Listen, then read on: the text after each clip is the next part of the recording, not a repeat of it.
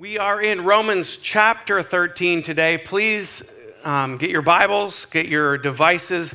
You are going to need to follow along with me today. You need to see those words in the Word of God, and then we will unpack them together. Romans chapter 13 is really interesting because it really talks about learning to be submissive to the authorities that the Bible says that God has placed over us. And my question today is, do we just always follow the authorities that God has placed over us, or all authority, or is there a time to resist those authorities? I've got a really interesting question to pose to you. That a historical event that didn't happen that long ago, when you really put it in context. How is it that where 98% of the population in Germany were Christians, did the Holocaust happen? How is it that 98% of the population of Germans allowed the Holocaust to happen? There were many preachers in the day that would quote Romans chapter 13. And yet we know that 4 to 6 million Jews, not only Jews, homosexuals, people with disabilities, anybody deemed unpure or not of the superior race, were euthanized, killed. So my question again goes, how is it that we're 98% of the population? Because I think all of us looking back on that would say that was probably not right, correct? That was not right. But for some reason, the German government had the ability, the Nazi regime had the ability to isolate, dehumanize, separate people in society and say they're a risk to everybody else. Well, you just back this up to 1994. It wasn't just in the 40s, Nazi Germany, but the genocide in Rwanda between the Hutus and the Tutsis, right? You just have to look a little bit back to 1994. I was there in that country several years after the genocide, and I walked through churches where bones and tight skin were left on those bones, were people who had been killed. And yet, for some reason, the governmental authorities at the time, which were the Hutus, begin to say the Tutsis were, who are a minority, where there was something evil about them and something wrong about them, and they isolated them, and neighbors started killing neighbors. And how could that happen? Well, here in New Hampshire, we would say that would never happen to us. That would never happen to us. Yes, we do have our motto, live free or die, and I love that. We have those in the free staters who like, don't tread on me, flags. But is there a place to submit to governmental authorities? For sure. The Bible says we're going to go there. But is there a time and a place where we would have to say that that's not right and we're not going to submit? Let's read Romans chapter 13, because honestly, if you put it just in Romans chapter 13 and you don't put it in the whole context of God's word, it can make you think that all we have to do is just listen to what our governing authorities do, good or bad, and just follow them, and that would be pleasing to God. But let's read this together. Let every person, verse 1, chapter 13, Romans, let every person be subject to the governing authorities. For there is no authority except from God, and those that exist have been instituted by God. Therefore, whoever resists the authorities resists God, what God has appointed. And those who resist will incur judgment. For rulers are not a terror to good conduct, but to bad. Would you have no fear of the one who is in authority? Then do what is good, and you will receive his approval. For he is God's servant for you, for your good. But if you do wrong, be afraid, for he does not bear the sword in vain. For he is the servant of God, the avenger who carries out God's wrath on the wrongdoer. Therefore, one must be in subjection not only to avoid God's wrath, but also for the sake of conscience. For because of this, you also pay taxes, for the authorities are ministers of God, extending to this very thing. Pay to all what is owed to them, taxes to whom taxes are owed, revenue to whom revenue is owed, respect to whom respect is owed, honor to whom honor is owed. There are 3 institutions that God has ordained. All throughout Scripture and time, there are only 3 institutions that God has ordained. The first one is marriage and family, and we see that in Genesis. God has instituted and ordained marriage. We see the second one, church. God has instituted and ordained the church to function as a spiritual community, caring for one another and instructing in God's word and worshiping him. And the third one that God has instituted, the institution that is God ordained, is governmental, civic government. So we can't just say, throw out the government, because God has instituted it. But we read in 1 Peter 2, 13 through 17 that governors, or those who lead us, are sent to punish evil and to praise those who do good. So their purpose, and we read this in Romans chapter 13, it is, if you're doing evil, you should be afraid of the governmental authority because there's laws, right? And you will reap the repercussions of those broken laws. But it also says that they are to do good for the people of which they govern. We see that God used somebody like Joseph, right, the prince of Egypt, who was the governor of the most powerful country of the time, Egypt, and he used him in an instrumental way to preserve a whole group of people, right? So there's good governance there. And we are to honor those that God has placed in authority over us. And I think when he says honor, even when we say that, that's the last verse of that Romans chapter 13, verse 7. And I believe when we say honor, I think there's something that God is chasing down in our hearts. I want us to think about this of whether we honor and serve and respect the governing authorities or the time that we resist. A lot, God always has to do with a heart condition. I think if we are only just about to say, I'm going to do what's right in my own eyes and forget the governing rules of the land, you'll pay the price for that. And likewise, if all you do is just say, I don't care what our governing authority does, and I'm just to blindly follow them, and I would say that would be equally wrong as well.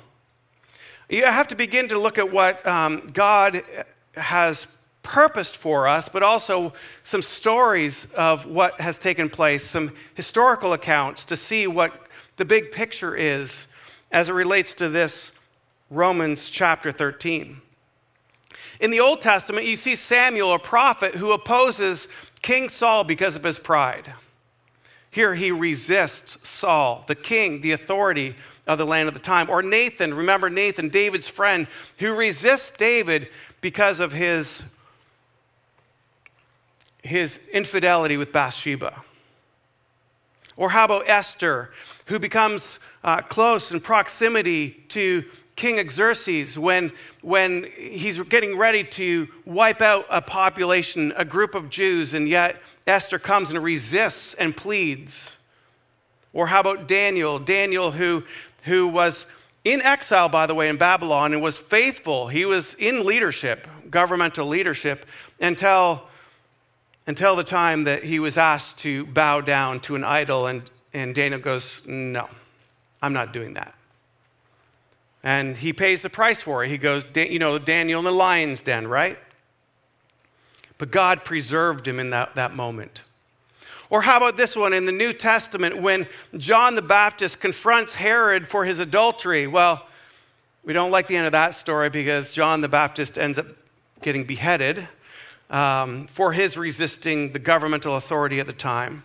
How about Jesus himself, who evades the direct questions of Pontius Pilate before his crucifixion?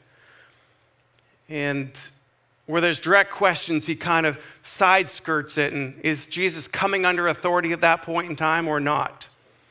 Or how about Peter, after preaching the gospel and then he's imprisoned for it, he says this: we must obey God and not men. We must obey God and not men. Then we read in Hebrews chapter 11 a whole list of people who seem to be resisting governmental authorities, and yet they're listed in the people of faith column. And so when we read this chapter in Romans chapter 13, it says, we're supposed to be subject to all governing authorities, and yet when we're subject, we're pleasing to God. And it could be used and justified by actually very corrupt individuals to say, you need to follow me blindly, governing authorities, that is, because it is the right thing to do. Obviously, in Germany in the 40s, something happened that 98% of the population believed what was taking place was all right. We're thankful for people who didn't go down that road and hid the Jews and resisted that. But it made me think, how could we get there? And is it possible that we could get there as a population again today? St. Thomas Aquinas, who was a 13th century theologian and friar, a friar is somebody who's given themselves to a religious order, says this: tyrannical governance is unjust since it is ordered to the private good of the ruler. It's interesting, he makes this distinction. Not to the common good, and so such disturbance of such governance does not have the character of rebellion. In other words, when people resist the government, that's not rebellion. When the leaders are looking for something to satisfy themselves or to fulfill their own pride or power, it goes on to say this: it doesn't have the character of rebellion, but rather the tyrants who seek greater domination incites discontent and rebellion, and those subjects to them are the rebels. The people who would want to oppress. I'm often thinking about that as you're looking in Afghanistan today, the Taliban, who are there. They are vicious, horrific, fear-mongering people who want to control and dominate. And good Christians, are we just supposed to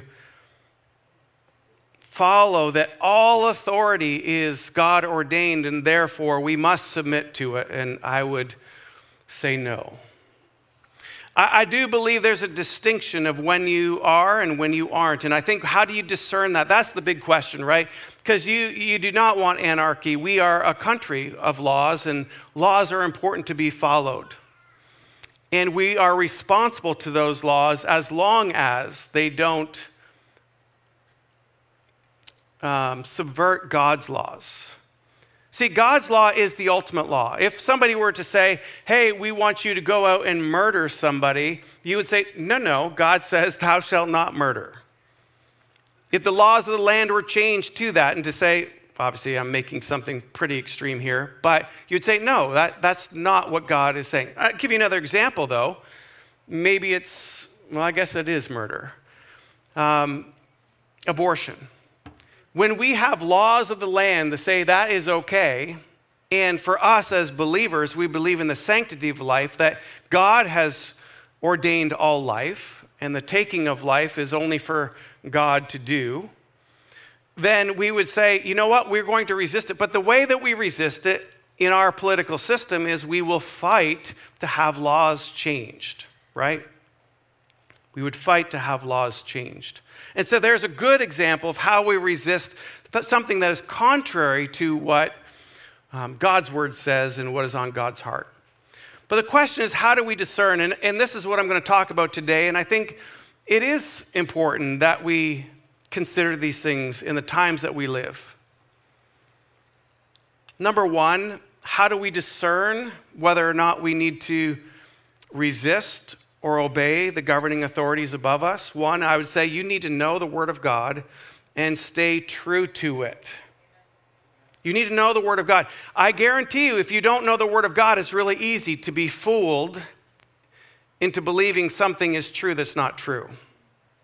You need to understand what the Word of God says. If you have not developed a habit of being in God's Word on a daily basis, I would encourage you to do that. Number two, I would say the way that you have that discernment, actually, it's a spiritual gift, the gift of discernment by the Holy Spirit. And so I would say this: ask to be filled with the Holy Spirit and then ask for the gift of discernment. You need to begin to see where, because you have to understand what are the motivations of those that are ruling over you to discern if it's godly or if it's not. Number three.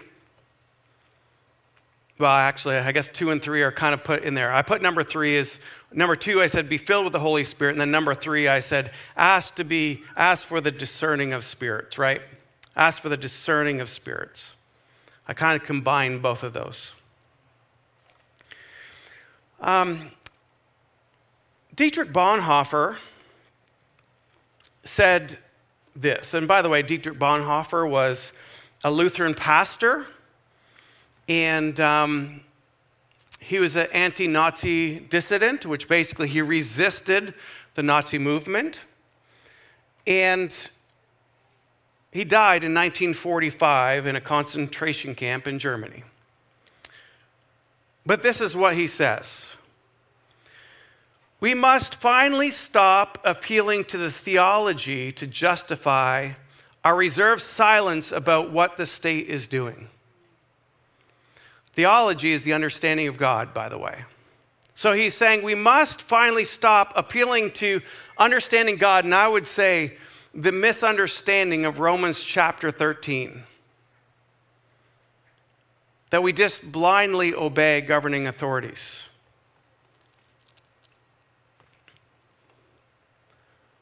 To justify our reserved silence about what the state is doing. For that is nothing but fear. Open your mouth for the one who is voiceless. For who in the church today still remembers that is the least of the Bible's demands in times such of these, is to remember the least of these.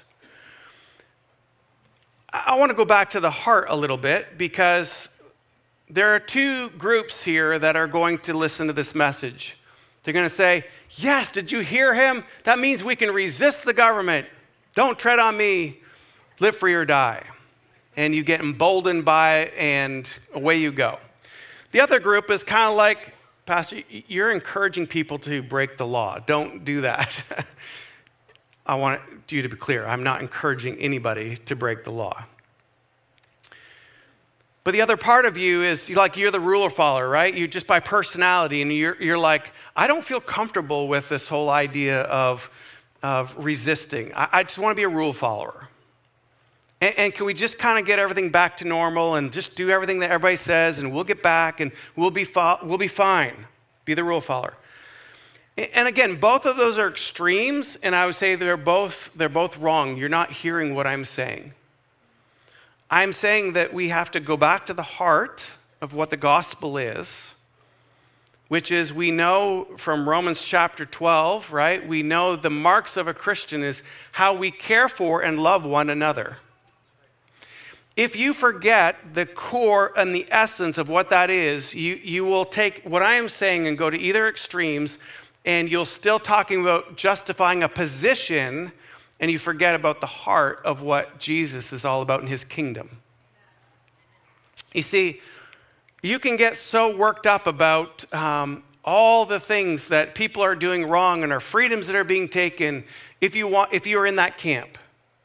Right? If you're in that camp, you can see all the freedoms that are being taken and we need to resist. We need to resist.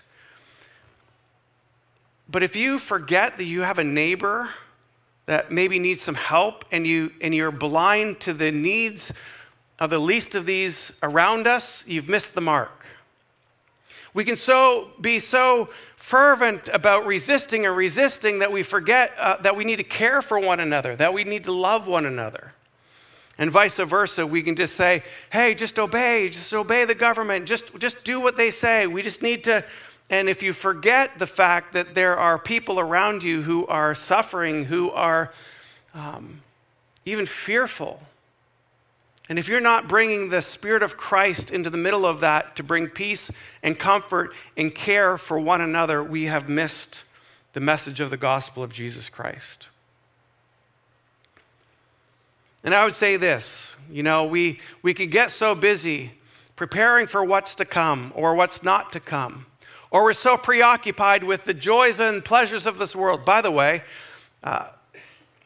this is an interesting side fact, but it shows the times that we're in.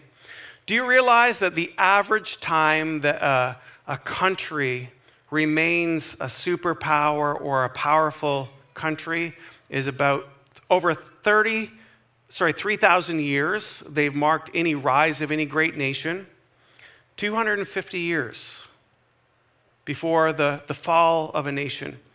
It follows the same cycle of progression of, I think there's a couple things in there of pioneering, and then there's commerce, but it ends with decadence.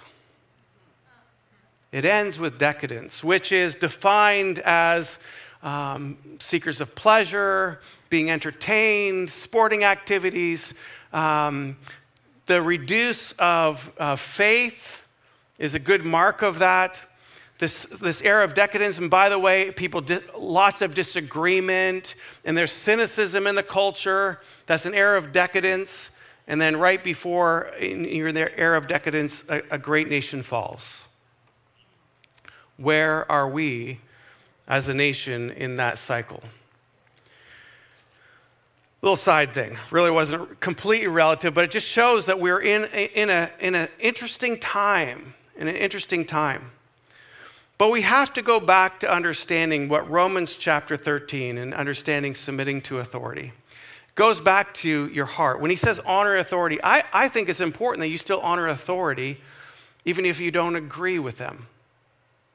There's something that happens in your heart that postures your heart, because if you can go into become the rage monster of all the injustices and inequities, it is going to make you do things that's going to take away your freedom. Now, there's a time to resist. Like I do believe the church in Germany should have resisted and should have seen. Again, I don't have all the parts and pieces to that, but when I heard and saw that 98% of their country was Christian and yet this could happen, it made me think, could this happen to us? If it could happen to them in the 40s, could this happen to us? That somehow we marginalize groups of people and we somehow dehumanize them and somehow make them a cancer to society, and then it justifies the ability of mistreating people. And I would say, no, that's not right. And I think as Christians, we need to stand up for that.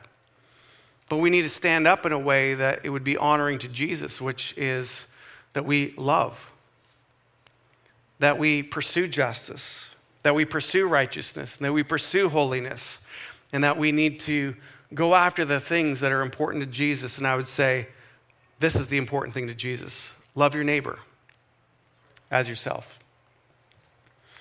So before you get too worked up about this message, you want to go back to, how well am I loving my neighbor?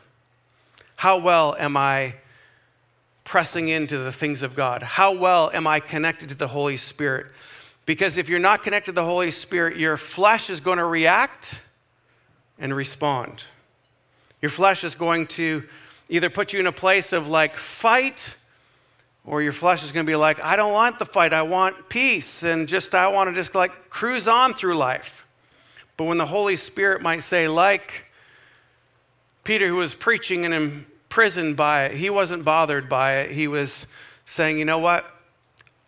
I follow God, not man. I follow God, not man. I just know that a message like this can be left with a lot of tension for you, or a lot of maybe even disagreement with what I'm saying. But you're not going to go wrong by doing these two things. Love your neighbor as yourself. 3 things. Love your neighbor as yourself. Be in God's word. And then ask for the Holy Spirit to fill you and discern the times that we live in. Discern the times. For you to do that, though, it's going to mean you're going to have to change some of your habits. It's going to change some of the things that you utilize your time on. You're going to begin to start saying, how do I fit reading the Bible into my daily life? You are going to say that, like, how do I be intentional about praying and seeking God and asking the Holy Spirit to help me to discern the times that we live in? 2 things I know of not of God. If you're riddled with fear, that's not of God. And if you're feeling fear, that means you just need to get closer to God in His Word and by the Holy Spirit so faith can begin to rise in you. Difficult times will require Christians to be full of faith and full of hope in the midst of tribulation. And I believe that this church can be that church. When people are running to the hills and when people are concerned and fearfully just like doing whatever, there's going to be an assurance and a hope and a peace about you that people will want to be around you because of it. They're going to say, what do you have that I don't have? And you're going to talk about who Jesus Christ is in your life. To be clear, we're a country of laws. I want you to follow those laws unless they go against God's law. If they go against God's law, you can resist. You can say that's not right, and you don't have to follow it. Be of good cheer, church. Though you might struggle in this world, you can have hope that our future is bright. We know the end of this story. And those who are faithful to Jesus are victorious to the end. You don't have to be afraid. Who knows what the future holds? I don't know what the future is, but I do know that our world continues to get a little bit turned upside down. Wrong is right, right is wrong. Wars, rumors of wars, storms, earthquakes. Kind of sounds like it could be some end time scenarios, but I don't know. But what I do know is Jesus wants us to stay faithful to Him. Love your neighbor as yourself. Welcome to Church Online. My name is Pastor Mark, and I just want to say thank you for taking the time to join us in watching our services online. Maybe you can't be at our location today and you're watching this from home or on the road. We just want to say thank you for tuning in. And maybe you can't get to a physical location at Grace Capital Church, then this becomes part of your regular routine to do church live on your computer or on your device. We want to say, invite some friends with you. Do church together. Life is so much better together, and discovering what God has for us is meant to be done in community. Gather people together and enjoy these services for weeks to come. Thank you for watching.